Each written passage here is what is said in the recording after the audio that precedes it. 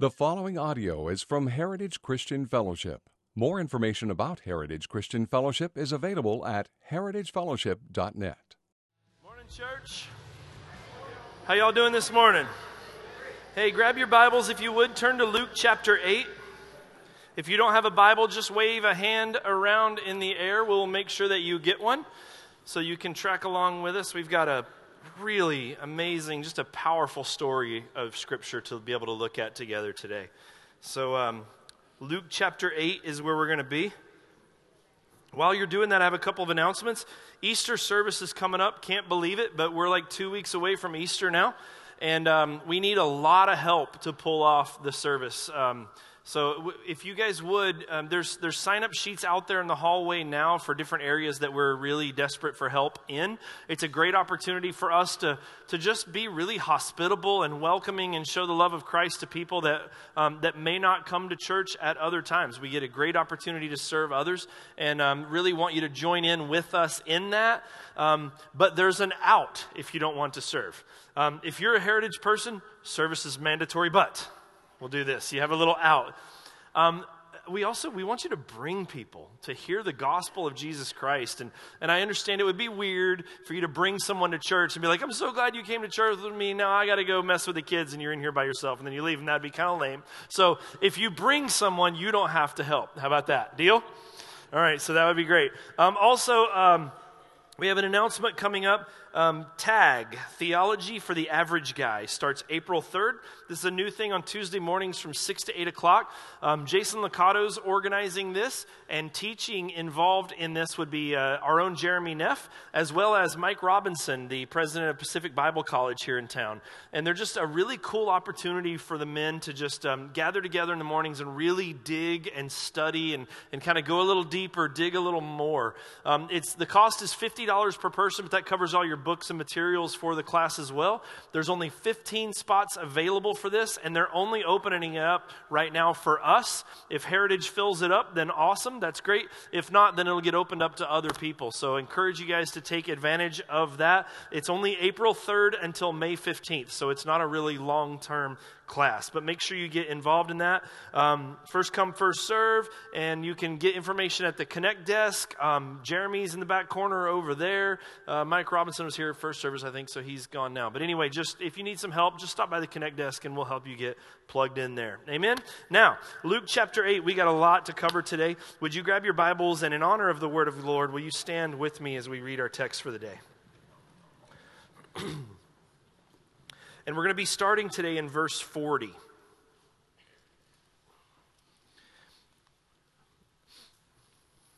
Luke chapter 8, verse 40 says this. The word of the Lord says, Now when Jesus returned, the crowd welcomed him, for they were all waiting for him.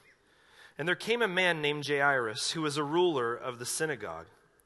And falling at Jesus' feet, he implored him to come to his house, for he had an only daughter, about 12 years of age, and she was dying. As Jesus went, the people pressed around him, and there was a woman who had a discharge of blood for 12 years, and though she had spent all of her living on physicians, she could not be healed by anyone. She came up behind him and touched the fringe of his garment, and immediately her discharge of blood ceased. And Jesus said, Who was it that touched me? When all denied it, Peter said, Master, the crowds surround you and are pressing in on you. But Jesus said, Someone touched me, for I perceive that power has gone out from me. And when the woman saw that she was not hidden, she came trembling. And falling down before him, she declared in the presence of all people why she had touched him and how she had immediately healed. And he said to her, Daughter, your faith has made you well. Go in peace. While she was still speaking, someone from the ruler's house came and said, Your daughter is dead. Do not trouble the teacher anymore. But Jesus, on hearing this, answered him, Do not fear, only believe. She will be well. And when he came to the house, he allowed no one to enter with him except Peter and John and James and the father and mother of the child. And all were weeping and mourning for her, but he said, Do not weep. For she is not dead, but sleeping. And they laughed at him, knowing that she was dead. But taking her by the hand, he called, saying, Child, arise." And her spirit returned, and she got up at once. And he directed that something should be given her to eat. And her parents were amazed, but he charged them to tell no one what had happened. This is the word of the Lord. Amen. You guys can have a seat.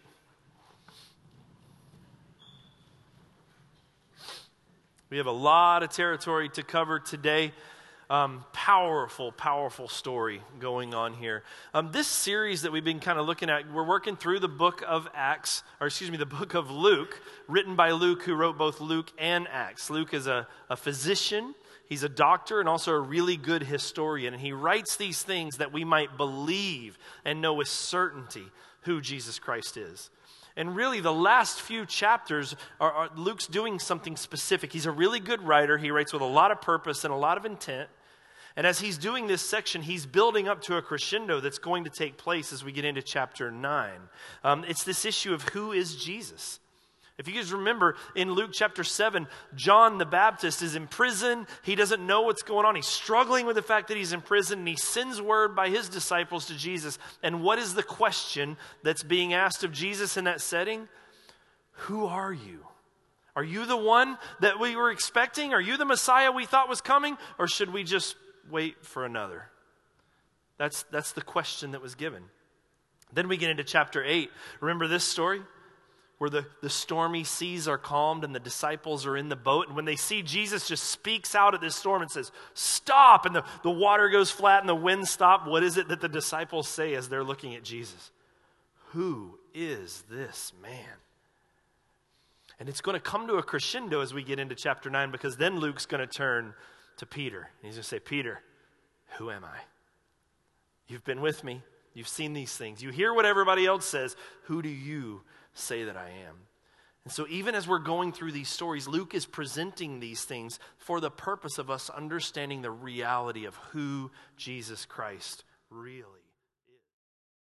Fear snuffing out faith or making faith impossible to practice out or causing people to back away and not have faith. Or faith being able to trump fears in such a sense, in lifting over fears, you might say. And we're going to see this take place here. We've seen it along the way. Again, the disciples are in the boat. Remember, Jesus calls out, "Stop!" Water goes flat, wind stop. It says the disciples were filled with fear when they saw this. Jesus goes across the lake. He heals the man who was possessed by demons. He kicks the demons out. And remember, all the people of the city come out to hear what's going on, to see what's actually happened in this place. And it's told them, "Man, this is what happened. This is what Jesus did. And look, here's the guy. He's in his right mind. He's okay." And it says that the people were afraid when they saw what happens. And we're going to see this take place here. And if you think back, even into, speaking of, the sections that we've been in, you guys remember the parable of the sower? Remember Jesus talks about how this guy's throwing seed into these different places and it grows here but doesn't grow here, and he talks about what that actually represents in the story. One of the places he mentioned in there is he said that seed was thrown into a place that was really thorny ground. Remember that?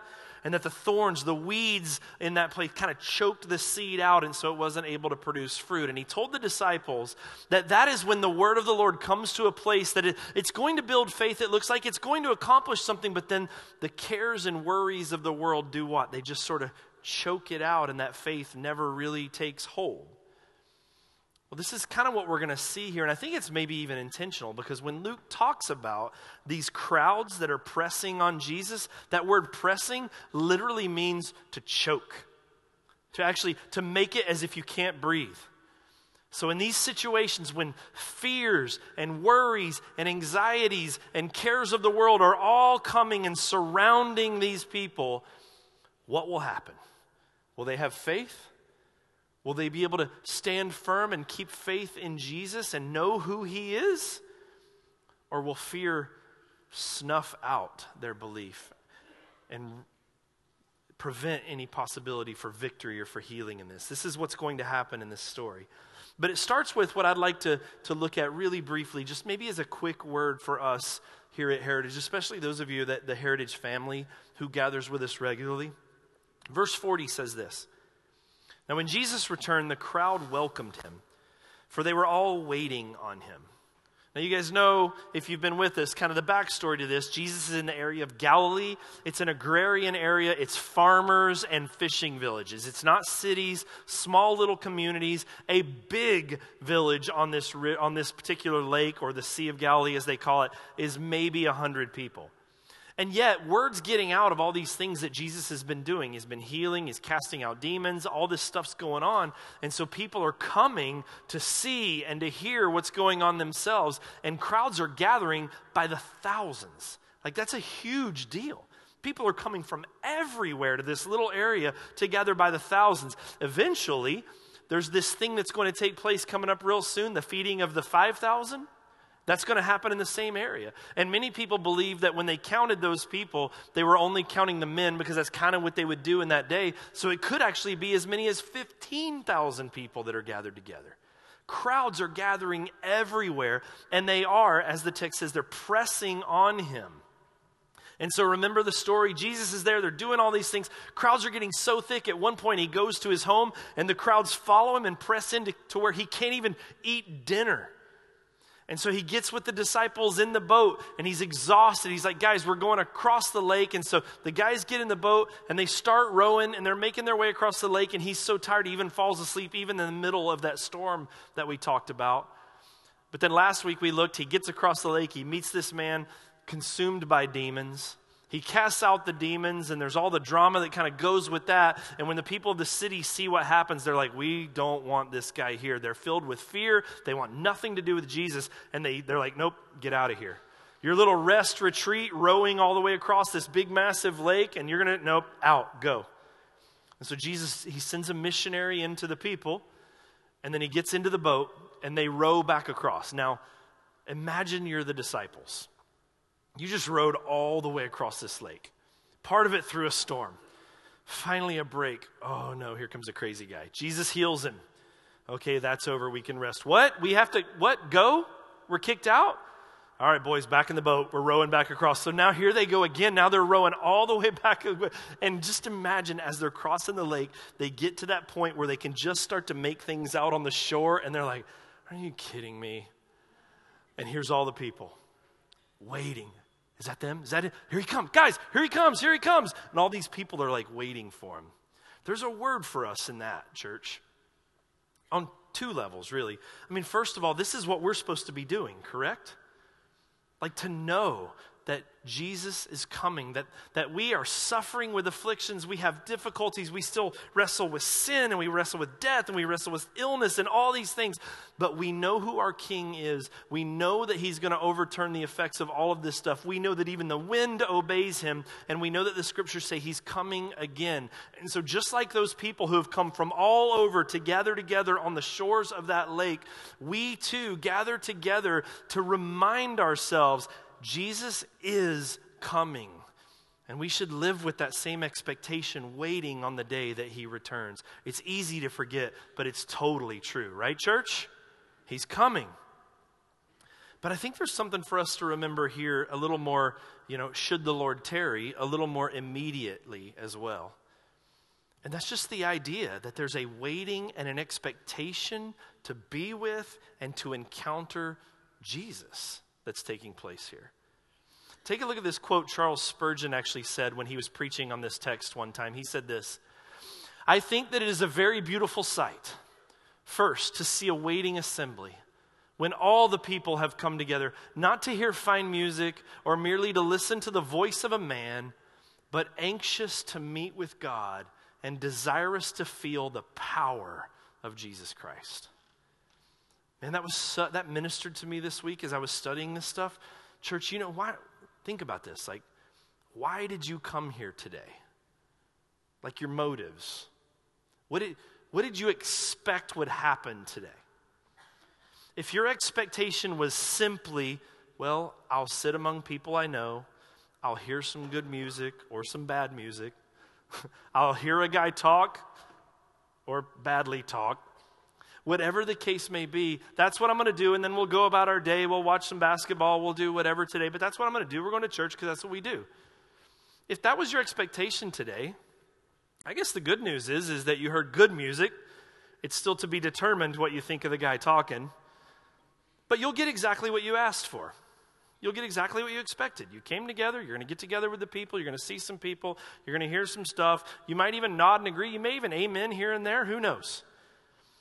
And then you're going to leave and you'll just go about your day. And by midweek, at most, you won't remember anything I've said.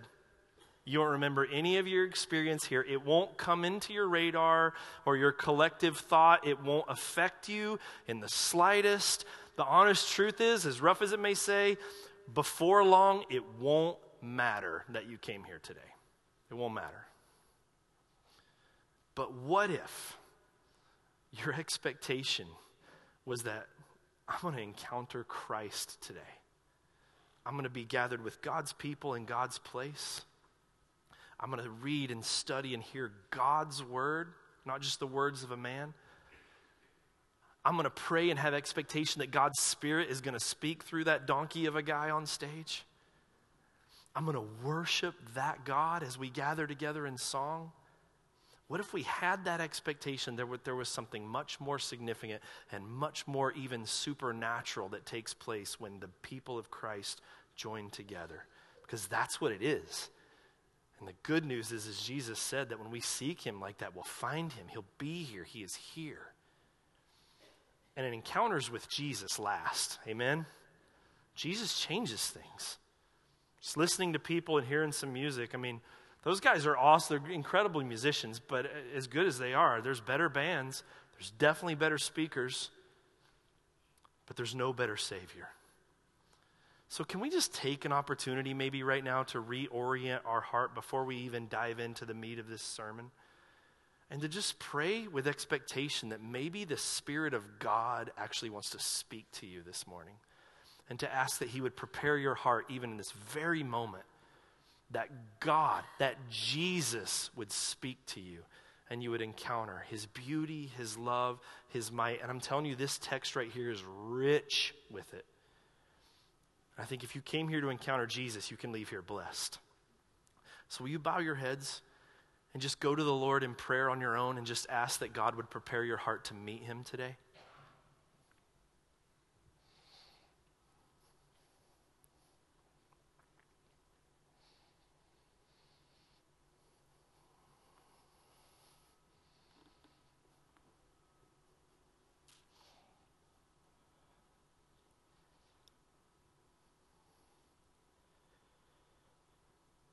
Father, I know for myself it's so easy to make a routine even out of church. But this morning by your Spirit, we've been reminded that this is significant. That here we are gathering with your people in your place, with your Spirit, your word, your voice will speak. And we thank you, Lord, for your promise that if we seek you, we'll find you. So I pray, God, not just that you would speak or that your Spirit would minister this morning, but that we would have ears to hear it.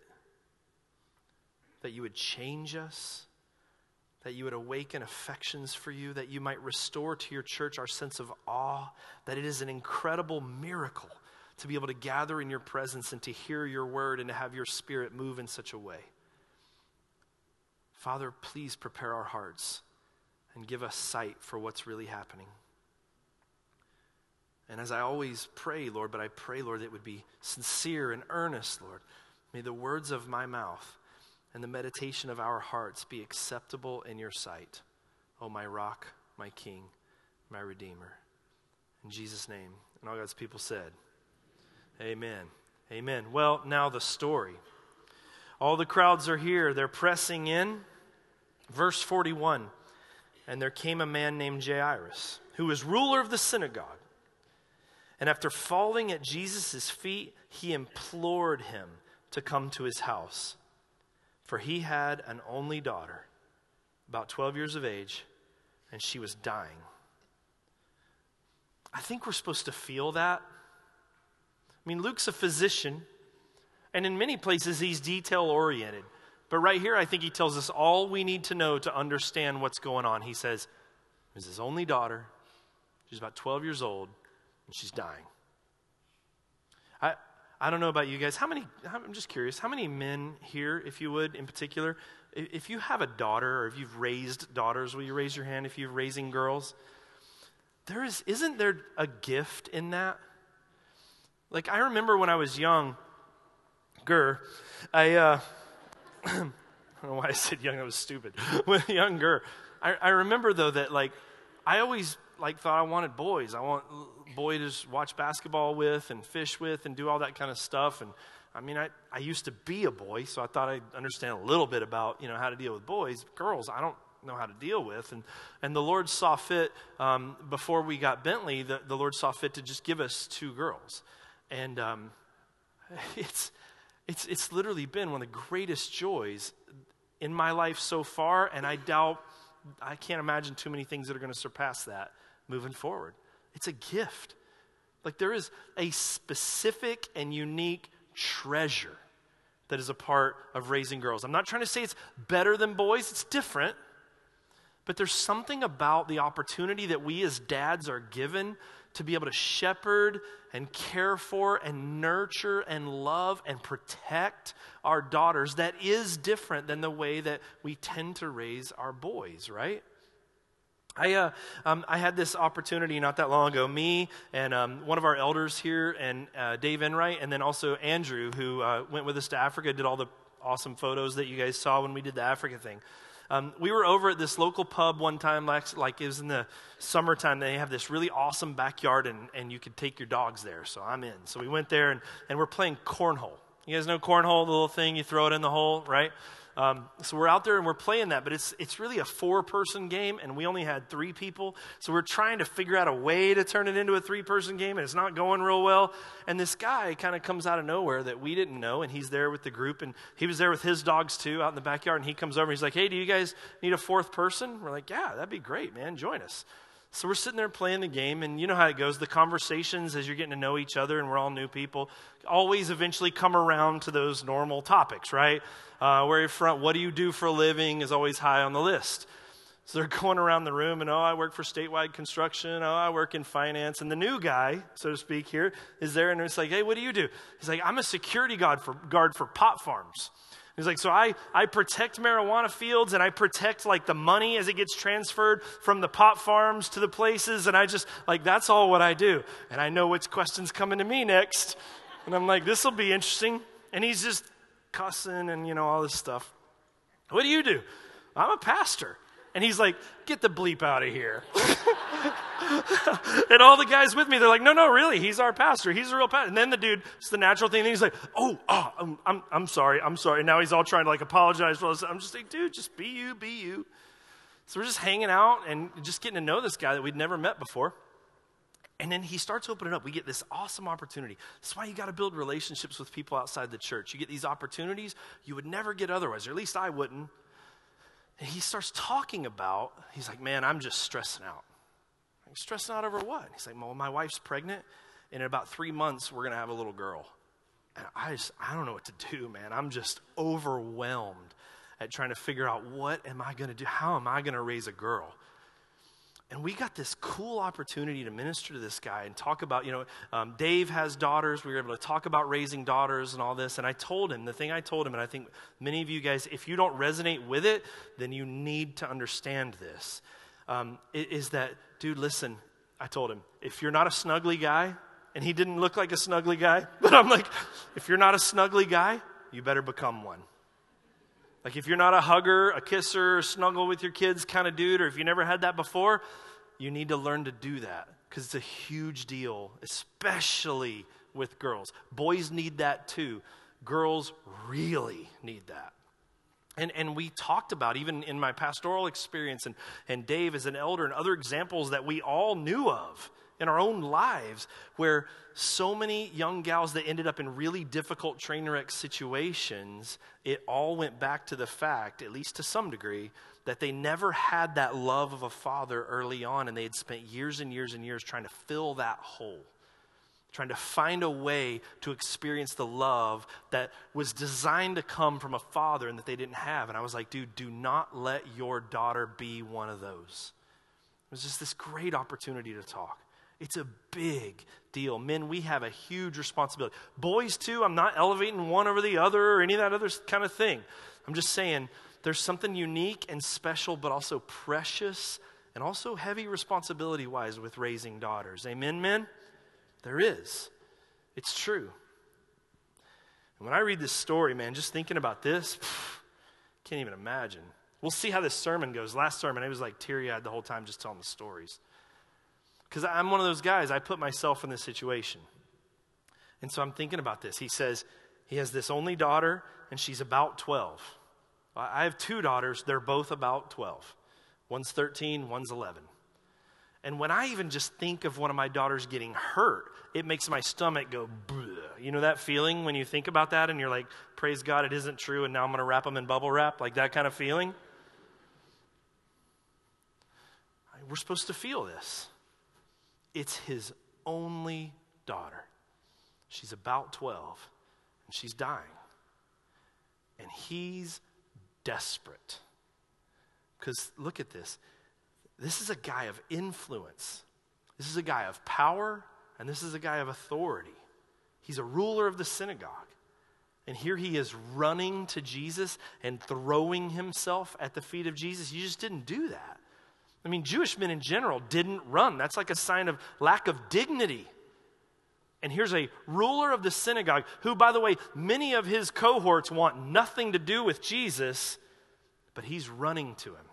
And he's throwing himself at the feet of Jesus. And he's imploring him. It means he's pleading and begging him to come to his house. I have a little girl.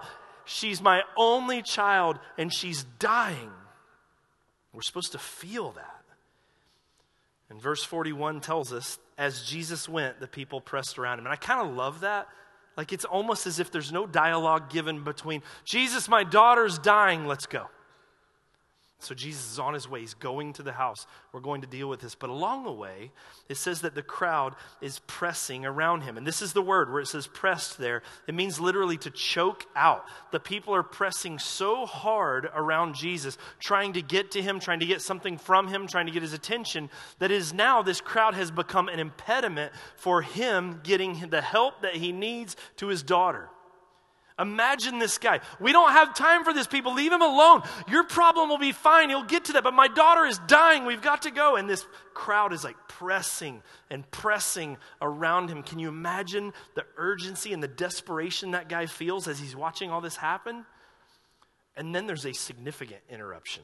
Look at verse 43. And there was a woman who had a discharge of blood for 12 years. And though she had spent all her living on physicians, she could not be healed by anyone. So this woman has been hemorrhaging. This is a female issue, if I can just use that phrase, that she's had where she's hemorrhaging, she's bleeding nonstop for 12 years. As long as Jairus' daughter has been alive, she's been bleeding. 12 years she's been dealing with this. I mean, at what point do you give up hope, right?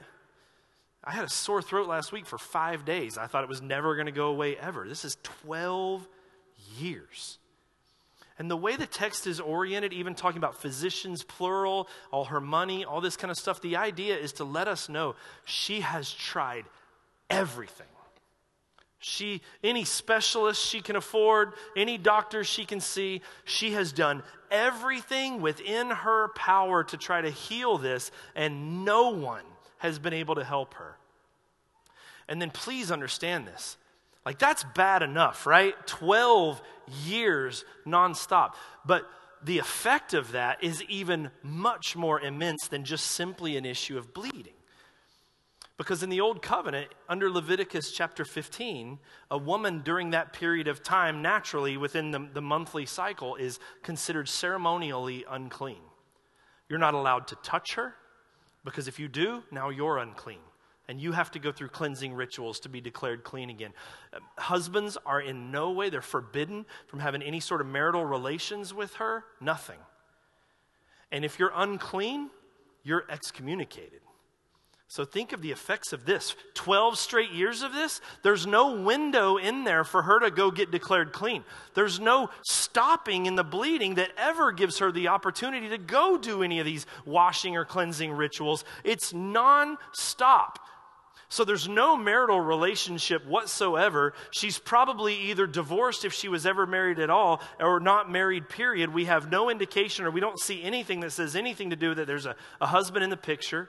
And because of this, she's excommunicated. You can't even touch. She has not had physical contact with anyone for 12 years. No one's held her hand. No one's kissed her forehead. No one's given her a hug. 12 years. And she is alone, which is the worst kind of suffering, right? I mean, suffering's bad. Suffering alone is hell. It's torment. To not have someone to look to, someone to talk to. Is it not? I mean, that's one of the things I love about even this new shut-in ministry thing that Bob and Kelly and some of these are doing, because there's so many people that are out there and they're just alone. And to be able to go to people and just be a presence around them, to just sit with them when they're hurting, to give them a hug, to do something like that is so important. But she is alone. She can't go to church. She can't worship. She can't go to synagogue. The synagogue ruler that's there at that moment has very possibly been one of the people that has made sure she doesn't even come into his synagogue. She is completely isolated and alone, and now she's broke. She spent everything she had.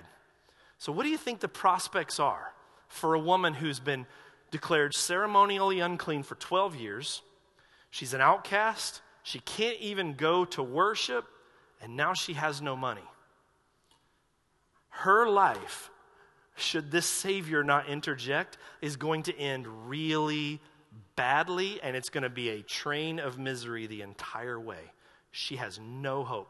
She has no hope except Jesus. Take a look at verse 44. She came behind him and touched the fringe of his garment, and immediately her discharge of blood ceased. Think about this. Anyone who comes into contact with her is unclean, right? And she's been told this for a long, long time. In fact, even in that religious environment, she's probably been told by people that the reason she's unclean is because of sin or something like that. And probably even been told, listen, God clearly wants nothing to do with you. He hasn't even given you a window where you can come in and get help. You are forever unclean. God has turned his back on you. You are not allowed here. You do not have hope. Get out. And yet, she comes in with a crowd pressing around him. That means there's going to be some contact, right? There's going to be a whole lot of unclean people, so to speak, as she comes in. But she forces her way through, and she touches his garment. Some people would say that she's even crawling on her hands and knees, that maybe that hem means the very bottom of the garment, but she comes up behind him, whatever it is, and she just touches this particular garment, reaches out. It's to be honored. Now, some people would say, look. You Christians, you're looking at this story. You got synagogue ruler throwing himself at the feet of Jesus. You got this woman with this issue throwing himself at the feet of Jesus, and you're upholding them as if they're like good examples. But come on, man. They're just desperate. Yes, so are we. Just not everybody realizes it. We're all desperate. We're all in need of hope. And sometimes it's the difficulties that we're going through that God uses to bring us to him. But the reason we need Jesus in the first place is because we are desperate and hopeless and in need of a Savior. Amen?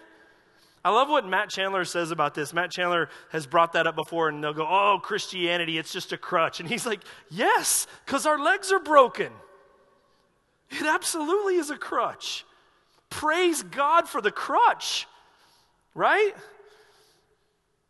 Desperation is necessary. We need to come to an end of ourselves to realize that we can't do these things on our own. She needs to come to a place where her money can't save her. Her religious activity can't save her. Her friends can't save her. Only Jesus can save her. You don't think the synagogue rulers tried everything else too? With all his influence, with all his power? And part of a group that kind of hates Jesus a little bit, one day will kill Jesus, and here he is throwing himself at the feet of Jesus too. Desperation's a really good, it's not weakness, it's smart. Amen? To throw yourself at the feet of the Savior and say, I need your help. And so she touches him, and immediately she's clean. Now look what happens. Verse 45, and Jesus said, who was it that touched me? When all denied it, Peter said, Master, the crowds surround you and are pressing in on you. Now, Peter has the spiritual gift of taking areas of silence and inserting stupidity into them. And he is exercising his gift really well right now. Because here's all these people. Jesus gets touched. The thing about it, something's different. Everyone's touching him. Duh, thank you, Peter. What would we ever do without you, right? But everyone's touching him, but something different's happened. He feels something different because of her touch than everyone else is around him. He stops. Who touched me? And what does it say? When all denied it. Who does that include, by the way? Includes her. Remember, faith versus fear. She's been outcast.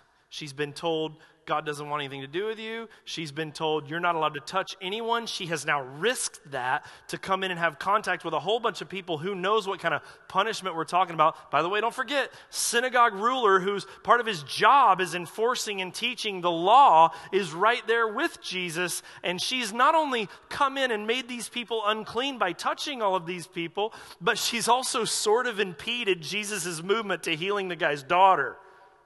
Can't imagine why she'd want to be quiet. And so she's fearful. And she says nothing. Who touched me? No one denies it. And Peter's like, everyone? Duh, let's go. But verse 47. When the woman saw that she was not hidden, she came trembling and falling. I wonder what that looked like. Did she know that she wasn't hidden because Jesus locked eyes with her and she knew she wasn't getting away with this? That she knew he knew? Or was she already so overwhelmed? Because she knows that immediately she was healed. She's going to say that in just a second. Maybe she was at a point where she was like so overwhelmed with amazement and emotion that after 12 years of all of this, she's been healed, that she knows she can't hide this in that moment either. Whatever it is, she knows. And Jesus is pausing and saying, who touched me? No. Who touched me? I felt power go out of me. Who touched me? When the woman saw that she was not hidden, she came trembling, and falling before him declared in the presence of all the people why she had touched him, and how she had been immediately healed. And he said to her, Daughter, your faith has made you well. Go in peace. So he sort of forces her to stand up. He sort of first forces her to speak out, to declare what she was and what's happened now in front of everyone. And then in front of everyone, he says, Daughter, your faith has made you well. Go in peace. That literally translates, your faith has rescued you. That's a good way to put it. Your faith has rescued you. Go in peace. And there's something else so beautiful and so powerful in what Jesus says right here. I hope you see it. I'll tell it to you in a minute. That's a teaser. But verse 49. While he was still speaking, someone from the ruler's house came and said, Your daughter is dead. Do not trouble the teacher anymore. So remember the scene. There's still a 911 going on, right? And as Jesus is talking to her, someone comes up and says, Hey, just stop. She's dead. You don't need to bother him anymore. This progression to the house, there's no point. Don't bring Jesus to the house. It's too late. Opportunity for anything good to happen's already passed. She's dead. It's over. So imagine Jairus now. The news hits him, and think of the tragedy that's here. This is huge. Fathers, think about this. Put yourself in this place. News has just hit him that has his world spinning. He was already desperate. This is my last hope, and he can't even get that there. And he just watched whatever chance they had of getting there on time, whether they would have made it or not, definitely can't happen now because of what had happened with this lady. And then there's some just simple practical things that are also true. I mean, think about it. He missed the last breath of his dying daughter. His wife would have sat there alone while the daughter died. And in that moment, I have to imagine, at least when I put myself there, that there are fears and anxieties and concerns, and your whole world starts to feel like it's just crumbling in. If he was so desperate that he would run and throw himself at the feet of Jesus, now when this news hits him, I got to think he's ready to crumble. And yet Jesus grabs him and looks at him, and look what it says. Verse 50, Jesus on hearing this answered him, "Do not fear, only believe, and she will be well." The word believe there means to believe on or depend on someone. So what he's saying is this. He's like, you can listen. You can listen. You can let the fear come in and quench all this stuff. We can stop the procession right now. You can listen. But don't fear. Don't let fear stop you. Believe in me. Jairus, believe in me. And so they move on. They come to the house in verse 51. When he came to the house, he allowed no one to enter with him except Peter and John and James and the father and the mother of the child. Now, Jesus only takes 3 men into the room with him as well as the parents. He does not let the crowds that are with him or even the rest of his own disciples come into the room. He protects sort of the dignity of this really sacred moment that's taking place. And let me just encourage you, listen, one of the things that ministering to one another and getting involved in one another's life for the gospel of Jesus Christ, one of the gifts that it will give you, that kind of lifestyle, is you will often be given opportunity to, if I can say it this way, walk on the holy ground of special, sacred ministry, like family, intimate moments in people's lives. I've been in the room as people breathe their last breath and watch loved ones crying and singing to them and praying and hugging one another. And so many times I've felt like, almost like I feel guilty for experiencing and seeing this. And it feels sacred. Does that make sense? I've been there when babies breathe their first and they celebrate. Well, I mean, not in the room with them except for my own. But like when the families are celebrating the joys, I get to be there as a pastor right front and center and see the look in the eyes of husbands and or bride and groom as they make vows and look at each other with their funny, silly, goo-goo eyes and all those kind of things. Like there's something about ministering to people and being involved in people's lives that will give you access into these special moments that are sacred in people's lives. And let me tell you, it is a gift to be able to come into those places and watch Jesus move. Even the hard stories, like death. To see the Spirit of God moving and ministering, or to see God working through you in ways that even surprise you. And if you just come to church to attend and then go home, and you never actually try to be a disciple of Jesus, to actually invest yourself in the lives of other people, let me just tell you, you are missing it. It is a treasure to see these things, as hard as some of them are, but to be able to be there for people in those moments. And when you invest yourself in people's lives, I'm telling you, when you're the one that's loving on them and praying for them and investing in them and pursuing in them and blessing them, then you're the one that when tragedy comes, they're going to reach out to. It is a gift from God to be in those places and to see how God moves and operates. And yet very, very, very few people actually get to experience it. Heritage family, don't miss that. That's why we are pushing things like community in our huddle groups or whatever community you might actually be a part of to intentionally invest yourselves in the lives of other people. Don't just be buddies. Minister. Serve, love, make yourself available to other people. And then when you get these opportunities like this, these sacred moments, be they tragic stories or new births, watch, have eyes to see what the Lord is giving you this opportunity to experience. They're treasures. Savor it and learn from them. But they're all there. No one's allowed to enter. So there's 5 guys now that are in the room, plus this child. Verse 52. And all were weeping and mourning for her, which is good for the disciples. All means all. So that means the disciples too. Like they see this situation. Here's this girl, this lifeless 12-year-old body. They see the emotion in these parents as they're watching their daughter, and they're all crying and moaning. And Jesus says this, do not weep, for she is not dead, but sleeping.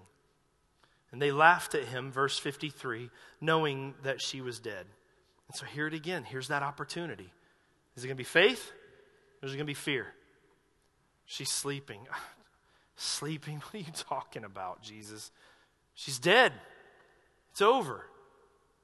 Will it be faith or will it be fear? People still laugh at the prospect of Jesus who heals and brings the dead to life.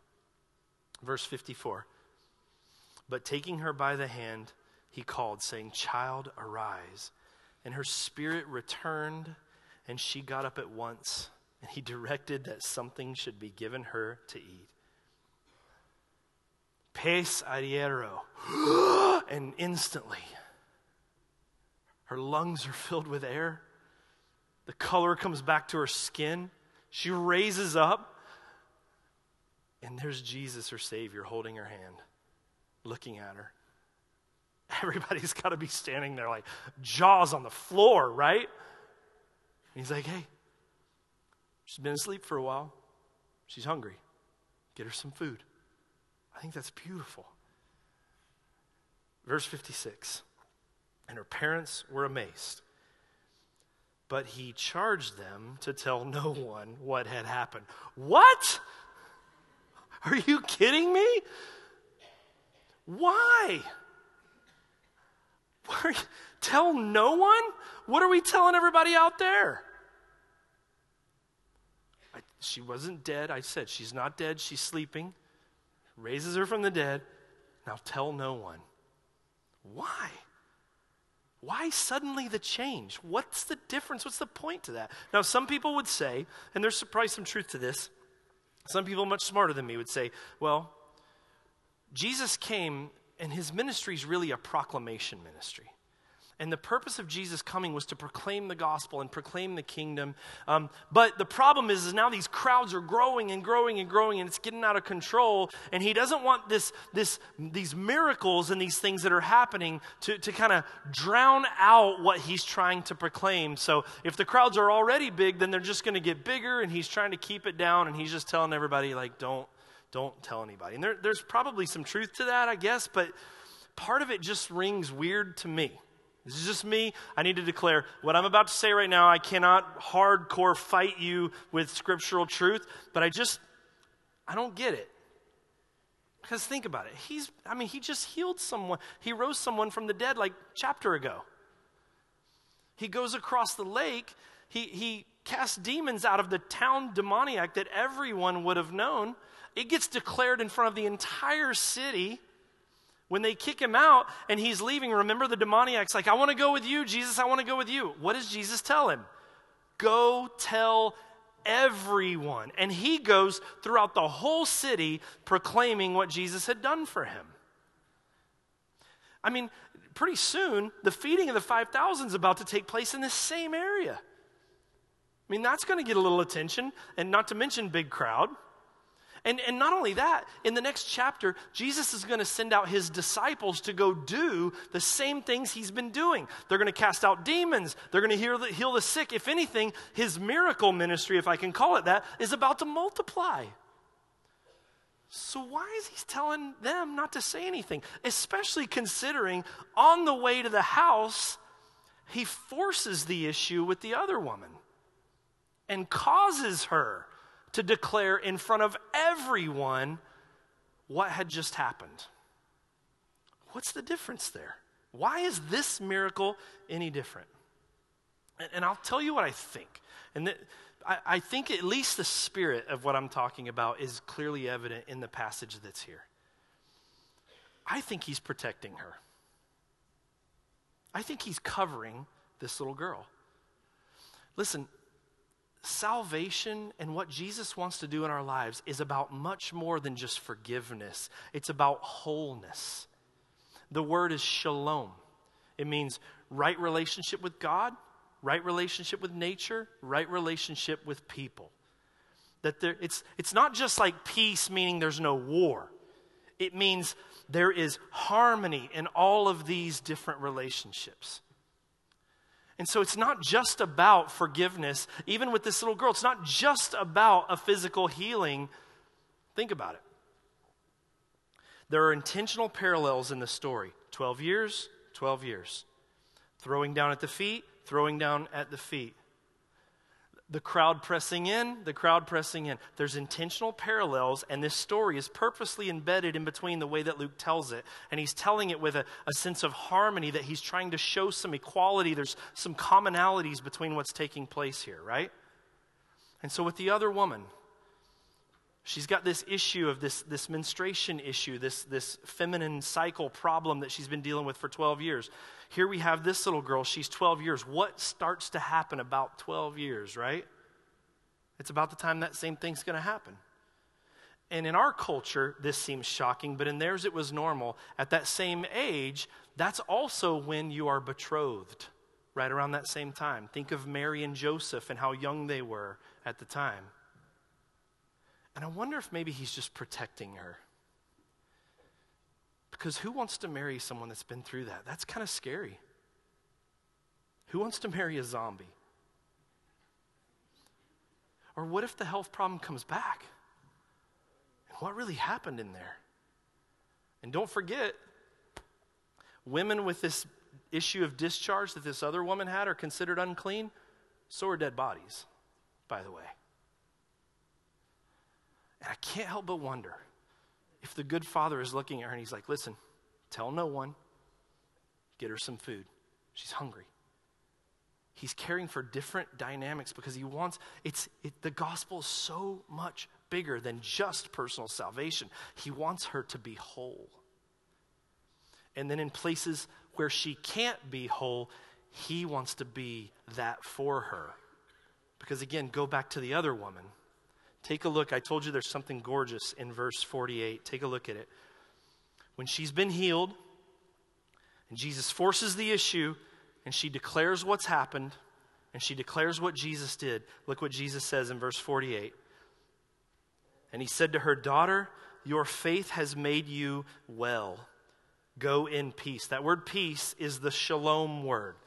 Go and be whole. But notice what he called her. Did you see it? What does he call her? Come on, church, what does he call her? He doesn't call anyone else that in the scripture. I mean, Jesus personally, while he's walking the earth, he doesn't call anyone else that. Why do you think he's doing that with her right there? I think it's because she doesn't have a Jairus. She's alone. The scriptures seem to make it clear that she has exhausted all of her resources to try to help this. And then in that moment, what does he do? Your faith has made you whole. And he calls her daughter. Like he will be her father. He will be her father. He wants her. And why does he call her to declare it like that? Because listen, it's more than her just being physically healed. If the blood stops, that's fine. But the biggest problem she has, even over the blood, is the fact that she's a social outcast. And so while everyone's there, he's going to deal with it. And he has her declare that so that in front of everyone who has ostracized her for so long, he can go, you are whole. Go and be restored in front of everyone. He's fixing her problem. He wants her to be at peace with nature. He wants her body to be whole. He wants her to be at peace with God, to have harmony with him and have that relationship of faith and love. And he wants her to be at peace with the people of God that are around her. Our salvation is so much bigger than that. And church, here's what I want you to see. If church people, if I can say that, children of God, those of you who are saved, do you see the gentle, thorough, incredible love of Jesus in these stories right here? Do you see how good he is to them? because these are such perfect parallels to all of our story. Because you've noticed this unclean. The demoniac over there was unclean. He was with pigs that were unclean. He was in a graveyard, which is unclean. Now he comes over here. There's this woman with blood, and she is unclean. She's now corrupted other people. That's that issue of unclean. Even dead bodies at that time were considered unclean. You know what else is called unclean in the scriptures? Us. The scriptures say that we are born in sin. David said, in iniquity I am conceived. And we have no hope. You can exhaust every resource you need.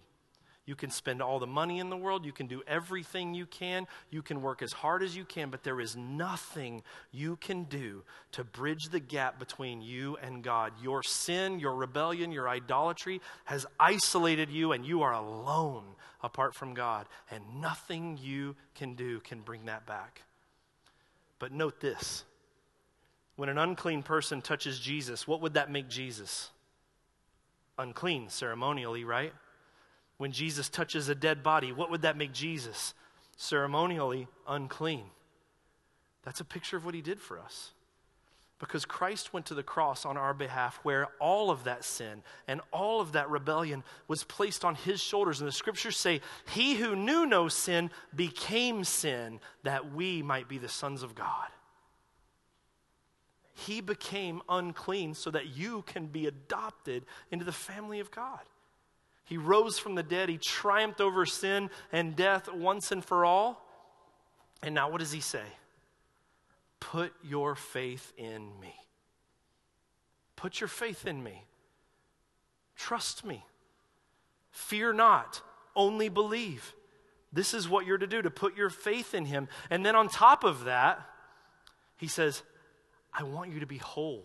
So he saves us into community. That's what the church is supposed to be. That we then have fellowship and harmony with the people of God, and we're supporting one another and praying for one another and caring for one another and crying for one another and crying with one another in difficult situations. He wants us to be healed with regards to our relationship with him. That gap because of our sin has been eradicated, and that now because of the righteousness of Jesus, we can come before God and we are called somehow holy. We are called clean before God. And the scriptures tell us that sometimes he may heal us now, but no matter what, he is healing things perfectly, because there is that day coming that we need to be waiting for on the shores of the lake, so to speak, when our King will return and death will be eradicated for all. Peace with God, peace with nature, and peace with one another. He has saved us to this. It's much more than just mere forgiveness. Forgiveness is huge, but he saved you from sin and he saved you to this. He's so good. So why don't we trust him? When he calls us to do things, why don't we trust him? When Satan dangles things in front of us and says, you need this to be happy, why don't we trust him? When people don't know Jesus and they hear the gospel and they have the opportunity to respond, why don't they trust him? I think it's fear. I think it's fear. I can't do that. What would my life look like? Well, I can't be happy without that. I have to have that. What would my friends say? Will I even have any friends if I come to Jesus? What would happen here? What would happen here? What would happen here? I think it's fear, and I also think it's a failure to understand just how good and loving Jesus is, something both of these texts cover. You go, but what will I do without? What will I do? No. Jesus is not just calling you to some life of misery. He's calling you to wholeness, and he's good, and he's loving, and you can trust him. But how do I know? Because he died for you. Because he died for you. And he's calling you now. Could you guys do me a favor? I'm going to ask the guys to come back up, and we're just going to really quickly close in a moment of worship. But I want to give us an opportunity just to respond. If you're here and you have never put your faith in Jesus Christ, I implore you to use the language from this text, that you would give your heart to him, that you would have faith, that you would not let fear keep you away from what God wants to draw to you, that you would understand and be able to see the desperation that you're in, that happiness and fulfillment can be chased in so many different places, but you just always come up short. It's because you were designed to be in relationship with God and in relationship with God's people. And He's calling you. I'm begging you, please don't let fear stop you, especially fear of man. Like, don't just sit here as we worship and go, well, I would come up and receive prayer, but then people would see me. What will my friends think? Or for some of you, maybe, I've been going to this church for a long, long time. If they saw me go up now, they might think that I'm going up to be saved and never was before, which could be true. But just fear or faith? I would echo the words of our Savior and say, fear not, only believe. And for the rest of the people in the church, those of you who already are sons and daughters of God, adopted into the family of God, if there's stuff that you're dealing with, I mean, even just in this room, well, it's a little bit dark now, but I could see it better in the first service either, but I see people in our church all the time that are dealing with illnesses and disease and employment issues, family strife, and all sorts of big, gnarly issues that can just make it look like our whole world is spinning out of control and make us feel hopeless. And I would say this text is here, and God's Spirit has spoken to you today to say, fear not, only believe. Rely on Him. So we're going to have some elders come up to the front over here. I'm going to come over here, a couple more over there, and just listen, come. The scriptures say that if you're dealing with things, that have the elders pray for you. Come. If you don't know Jesus, come. Let us talk with you, pray with you, show you what that looks like, and join the family of God. Will you guys stand with me and let's pray?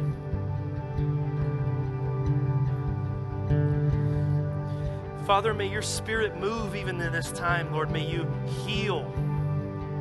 May you heal spirits. May you heal emotion. May you heal doubt and fear. May you heal physical ailments, Lord. May your Spirit move in this place this morning. I pray, God, for those that don't know you, Father, may Satan not be able to speak fear into their lives. Lord, don't let fear keep them from coming to you, Lord. I pray that they would come. And for those of us, Lord, who are part of your family, I pray, God, that we might worship now with even louder voice than before, as we have seen in your scripture the truth of your love and how far you would go to heal and save us. Lord, may we sing with genuine emotion of the goodness of God and the mercy that you have poured out on our lives. We pray for this time, Lord, in Jesus' name. Please come.